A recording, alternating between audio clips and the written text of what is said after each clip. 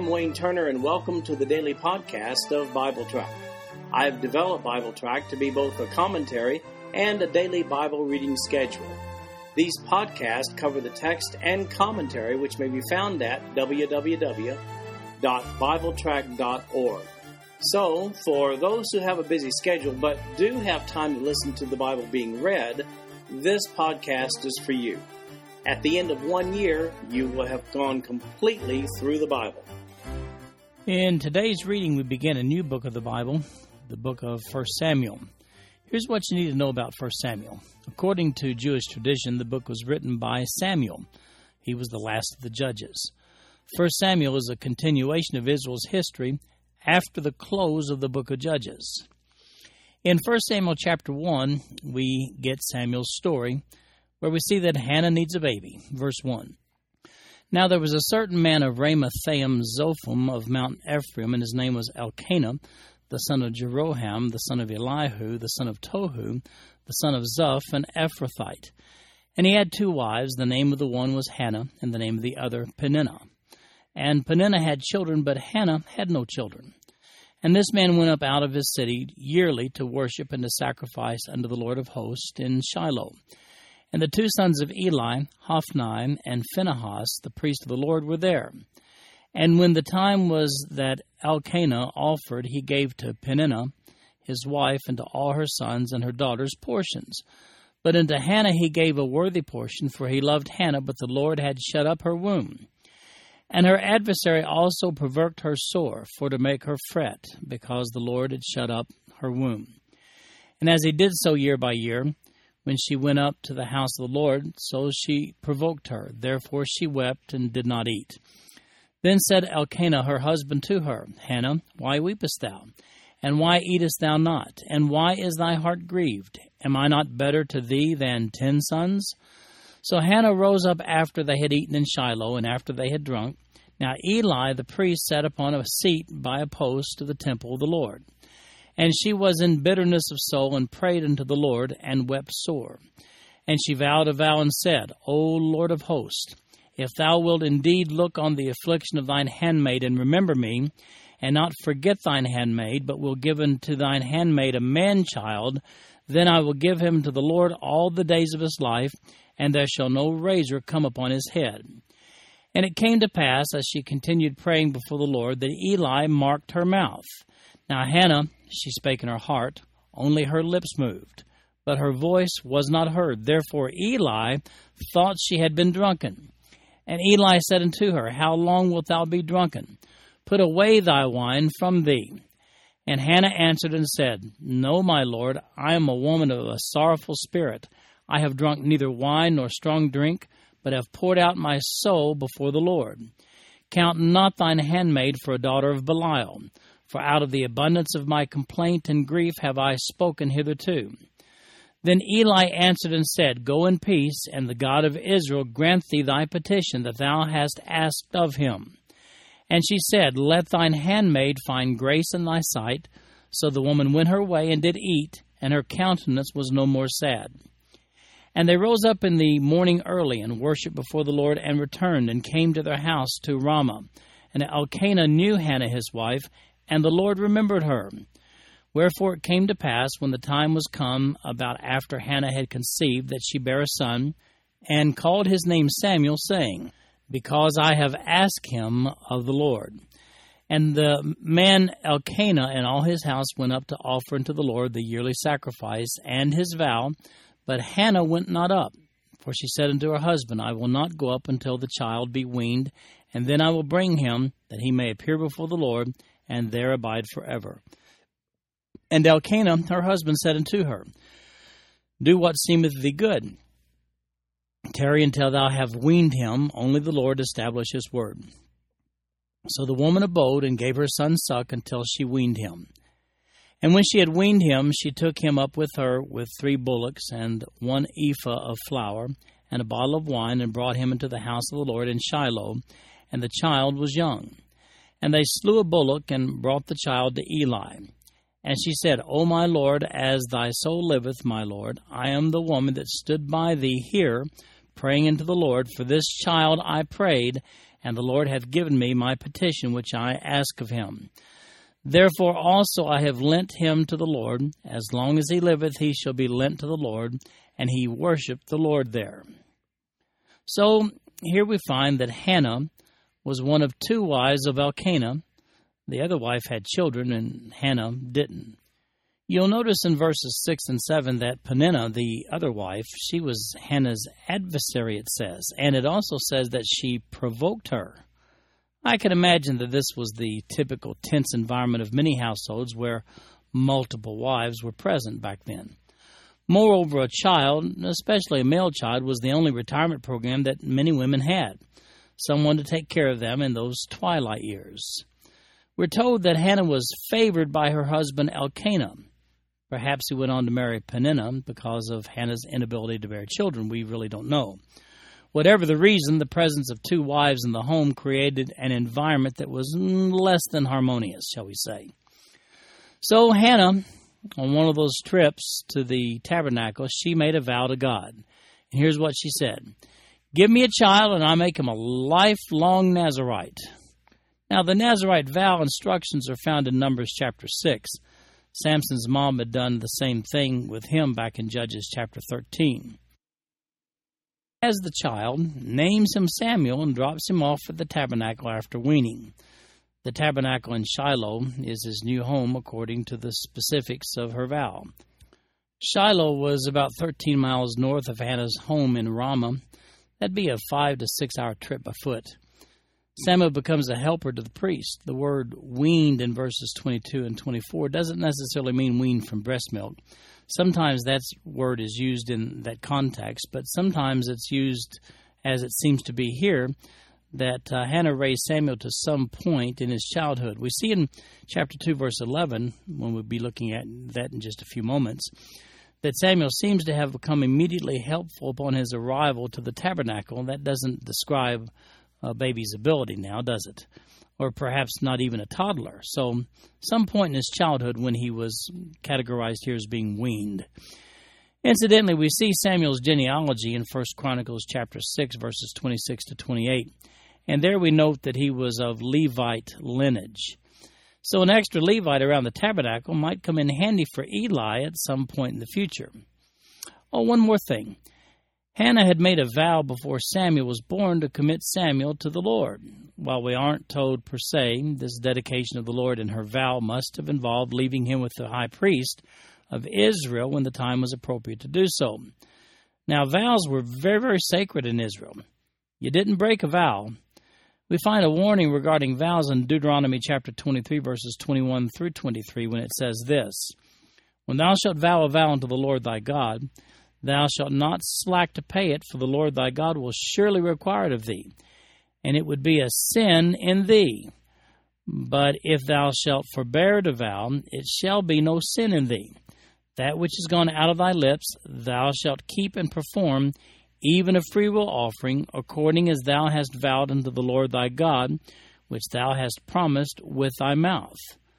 Now, that's the end of the quote in Deuteronomy regarding vows. So let's not be too hard on Hannah for leaving Samuel with the high priest, who, by the way, had a lot of trouble raising his own children. We'll see that a little bit later.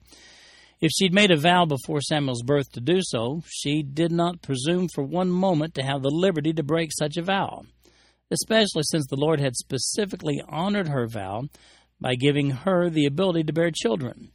If you'd like to read more information about these vows, look at my notes on Numbers chapter 30.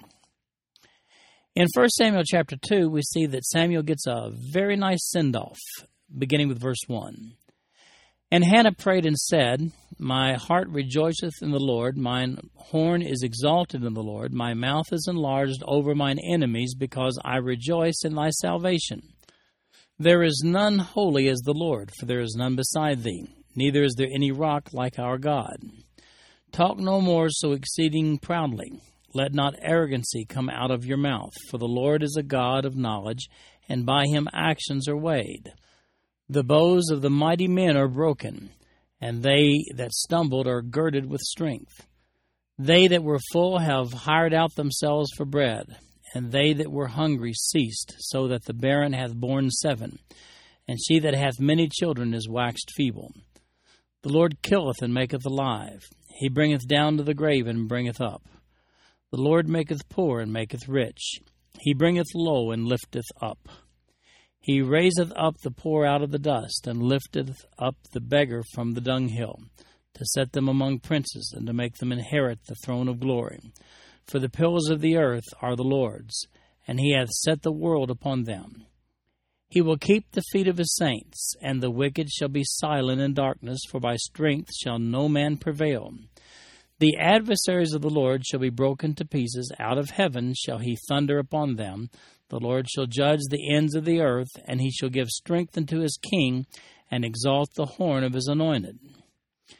Well, this is the prayer that Hannah says over Samuel. It gives him a very nice send-off prayer in these 11 verses, just prior to leaving him there with the high priest Eli.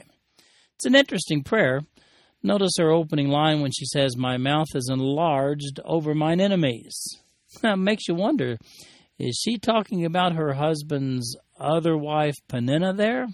I mean, she was described earlier as being the adversary. I wonder how many women introduced the other wife or wives of their husbands back then as the wife-in-law. Or perhaps they just introduced them as, well, enemies or adversaries. Now, very interesting verses in the prayer in verse 10. It says, "The adversaries of the Lord shall be broken to pieces. Out of heaven shall he thunder upon them. The Lord shall judge the ends of the earth, and he shall give strength unto his king, and exalt the horn of his anointed." Israel's neighbors back then had kings, and Gideon's renegade son Abimelech, he'd made a grab for the kingship back in Judges chapter 9. Of course, Saul would end up being the first king of Israel. Hannah's prayer here seems to reflect the desire and anticipation perhaps shared by many Israelites for the day when they could themselves have a king like the other nations around them. This becomes a reality, by the way, in 1 Samuel chapter 8. I wonder if Hannah anticipated that the child she'd left off at the tabernacle might become Israel's perhaps first king. Well, as it turns out, he wasn't the first king of Israel, but he did make Israel's first and second royal appointments. Now we see that Eli in chapter 2, beginning with verse 11, he had some problems with his own boys. Verse 11, "And Elkanah went to Ramah to his house, and the child did minister unto the Lord before Eli the priest. Now the sons of Eli were sons of Belial. They knew not the Lord. And the priest's custom with the people was that, when any man offered sacrifice, the priest's servants came, while the flesh was in seething, with a flesh hook of 3 teeth in his hand, and he struck it into the pan, or kettle, or cauldron, or pot. All that the flesh hook brought up, the priest took for himself. So they did in Shiloh unto all the Israelites that came thither. Also before they burnt the fat, the priest's servant came, and said to the man that sacrificed, Give flesh to the roast for the priest, for he will not have sodden flesh of thee, but raw. And if any man said unto him, Let them not fail to burn the fat presently, and then take as much as thy soul desireth, then he would answer him, Nay, but thou shalt give it me now, and if not, I will take it by force. Wherefore the sin of the young men was very great before the Lord, for men abhorred the offering of the Lord. But Samuel ministered before the Lord, being a child, girded with a linen ephod. Moreover, his mother made a little coat, and brought it to him from year to year, when she came up with her husband to offer the yearly sacrifice. And Eli blessed Elkanah and his wife, and said, The Lord give thee seed of this woman for the loan which is lent to the Lord. And they went up into their own home. And the Lord visited Hannah, so that she conceived and bare 3 sons and 2 daughters. And the child Samuel grew before the Lord. Now Eli was very old, and heard all that his sons did unto all Israel, and how they lay with the women that assembled at the door of the tabernacle of the congregation. And he said unto them, Why do ye such things? For I hear of your evil dealings by all this people. Nay, my sons, for it is no good report that I hear. Ye make the Lord's people to transgress. If one man sin against another, the judge shall judge him. But if a man sin against the Lord, who shall entreat for him? Notwithstanding, they hearkened not unto the voice of their father, because the Lord would slay them. And the child Samuel grew on, and was in favor both with the Lord and also with men. So here we have Eli's two sons, Hophni and Phinehas. They were corrupt. That's what the King James Version phrase, sons of Belial, in verse 12 means. They were abusive to the people who brought offerings. They inappropriately allocated a portion of the offerings that belonged to God. They also had inappropriate relationships with women around the tabernacle area itself, and they apparently made little attempt to hide their corruption. So how bad was it? It was so bad that verse 17 says, "For men abhorred the offering of the Lord." Well, Eli rebuked his sons for their conduct, but it made no difference. He took no further actions when it was obviously his place to do so. We see in verse 25 that they had stepped over the line of God's tolerance, and God had determined that they must die. Samuel, on the other hand, he was a good boy. His mom took him a new robe once a year when she visited. She dressed him up like a little priest, complete with his own priestly-looking vest and ephod. God gave her more children, 3 more sons and 2 more daughters. But according to verses 20 and 21, not until after she delivered Samuel to Eli. Now, while we're left with the impression that Hannah only visited Samuel once each year, she probably visited more frequently than that, based upon the commandment of Exodus chapter 34, verse 23. There were 3 feasts we find there, specified when the Hebrews were to gather together. These are the Feast of Unleavened Bread, the Feast of Weeks, that's the Feast of Pentecost, and the Feast of Tabernacles. Later on in Jewish history, these 3 festivals were the times when Jews tried to make pilgrimages back to Jerusalem. So it's reasonable to assume that Hannah, who only lived 13 miles away from Shiloh where the tabernacle was at that point in time, she probably visited Samuel more often than just once a year. But here's what we do know, that once each year she did bring Samuel a new suit of clothes. Then we find in verses 27 to 36 that God speaks to Eli about his corrupt sons. Verse 27, "And there came a man of God unto Eli, and said unto him, Thus saith the Lord, Did I plainly appear into the house of thy father, when they were in Egypt in Pharaoh's house? And did I choose him out of all the tribes of Israel to be my priest, to offer upon mine altar, to burn incense, to wear an ephod before me? And did I give unto the house of thy father all the offerings made by fire of the children of Israel? Wherefore keep ye at my sacrifice and mine offering, which I have commanded in my habitation, and honors thy sons above me, to make yourselves fat with the chiefest of all the offerings of Israel my people. Wherefore the Lord God of Israel saith, I said indeed that thy house and the house of thy father should walk before me forever. But now the Lord saith, Be it far from me. For them that honor me will I honor, and they that despise me shall be lightly esteemed. Behold, the days come that I will cut off thine arm, the arm of thy father's house, and there shall not be an old man in thine house. And thou shalt see an enemy in my habitation, and in all the wealth which God shall give Israel, and there shall not be an old man in thine house forever. And the man of thine, whom I shall not cut off from mine altar, shall be to consume thine eyes, and to grieve thine heart, and all the increase of thine house shall die in the flower of their age. And this shall be a sign unto thee, that shall come upon thy 2 sons, on Hophni and Phinehas, and one day they shall die both of them. And I will raise me up a faithful priest, and shall do according to that which is in mine heart, and in my mind, and I will build him a sure house, and he shall walk before mine anointed forever. And it shall come to pass that every one that is left in thine house shall come up and crouch to him for a piece of silver and a morsel of bread, and shall say, Put me, I pray thee, into one of the priest's offices, that I may eat a piece of bread. Well, here's what we see. A man of God arrives to speak a word from God. His prophecy can be divided into 3 sections. First, the authority of the priesthood in verses 27 and 28. Secondly, the abuse of the priesthood under Eli's leadership. That's seen in verses 29 and 30. And then thirdly, Here's the prophecy regarding the result of the priesthood under Eli as a result of this abuse, and that's found in verses 31 to 36. God speaks to Eli about his sons, but Eli doesn't take any substantive action here. God lets Eli know that they won't get away with their actions. As a matter of fact, God tells Eli that his sons will die on the same day.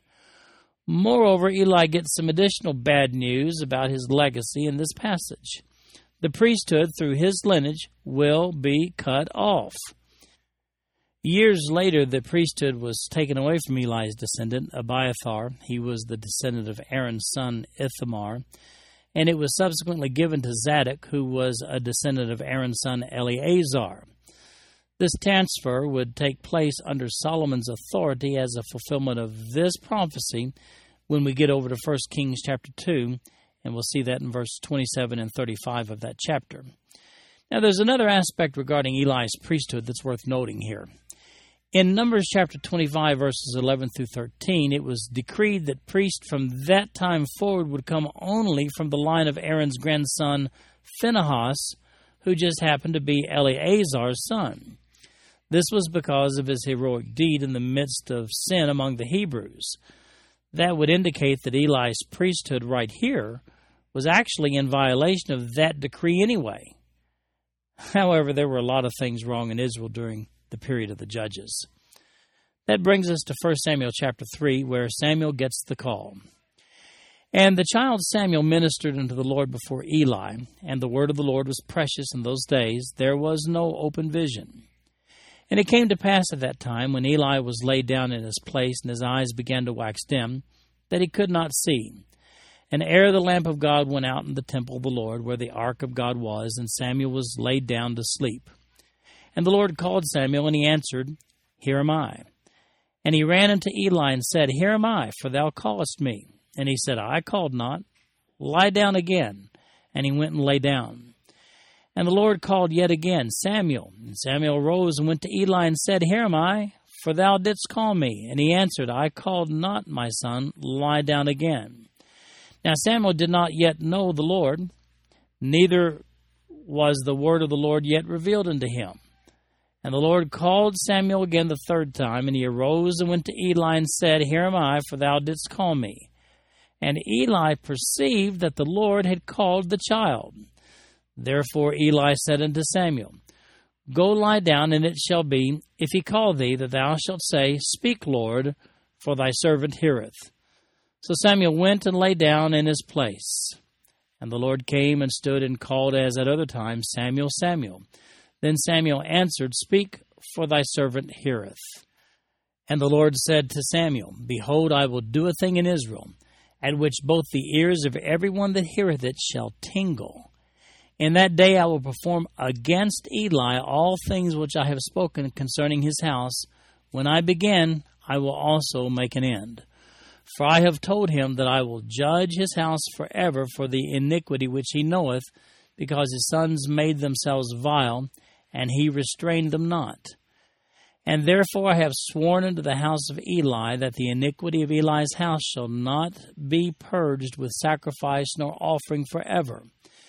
And Samuel lay until the morning, and opened the doors of the house of the Lord, and Samuel feared to show Eli the vision. Then Eli called Samuel and said, Samuel, my son? And he answered, Here am I. And he said, What is the thing that the Lord hath said unto thee? I pray thee, hide it not from me. God do so to thee, and more also, if thou hide anything from me of all the things that he said unto thee. And Samuel told him every whit, and hid nothing from him. And he said, It is the Lord. Let him do what seemeth him good. And Samuel grew, and the Lord was with him, and did let none of his words fall to the ground. And all Israel, from Dan even unto Beersheba, knew that Samuel was established to be a prophet of the Lord. And the Lord appeared again in Shiloh, for the Lord revealed himself to Samuel in Shiloh by the word of the Lord. Well, spiritually, Israel was in a tough position during this period. I mean, they were in tough shape. Verse 1 points out that there was no open vision. In other words, there was not a leading of the Lord through any man on a consistent basis leading up to Samuel. But then everything changed. Samuel was bunking on the tabernacle grounds when God spoke to him. It's amusing what God said to Samuel in verse 11. It says, "Behold, I will do a thing in Israel, at which both the ears of everyone that heareth it shall tingle." As a matter of fact, we see in verse 12 that God confirms to Samuel the very same prophecy that had been issued by the man of God back in chapter 2, verses 27 to 36. Along with this word from God, Samuel is told that Eli is to be harshly judged for being an accessory after the fact with regard to the corruptness of his sons. Now, concerning Eli, he's told in verse 14, quote, "The iniquity of Eli's house shall not be purged with sacrifice nor offering forever." Well, as you can see, Eli had allowed things to pass the point of no return. Eli insisted on knowing what God had told Samuel, so Samuel complied. The prophetic forecast was bad, very bad. But Eli took it in stride. Thus Samuel became firmly established by God as a prophet and a judge in Israel. Moreover, the people accepted him as such. Notice what it says in verse 19. "And Samuel grew, and the Lord was with him, and did let none of his words fall to the ground."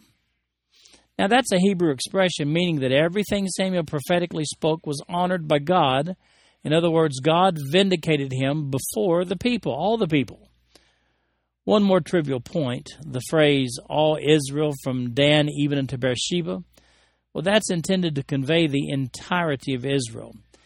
It's interesting in that some of the tribe of Dan had moved way north to take the city known by the name of Dan during the period of the Judges, and that was in the northernmost part of Israel, far away from the rest of the tribesmen.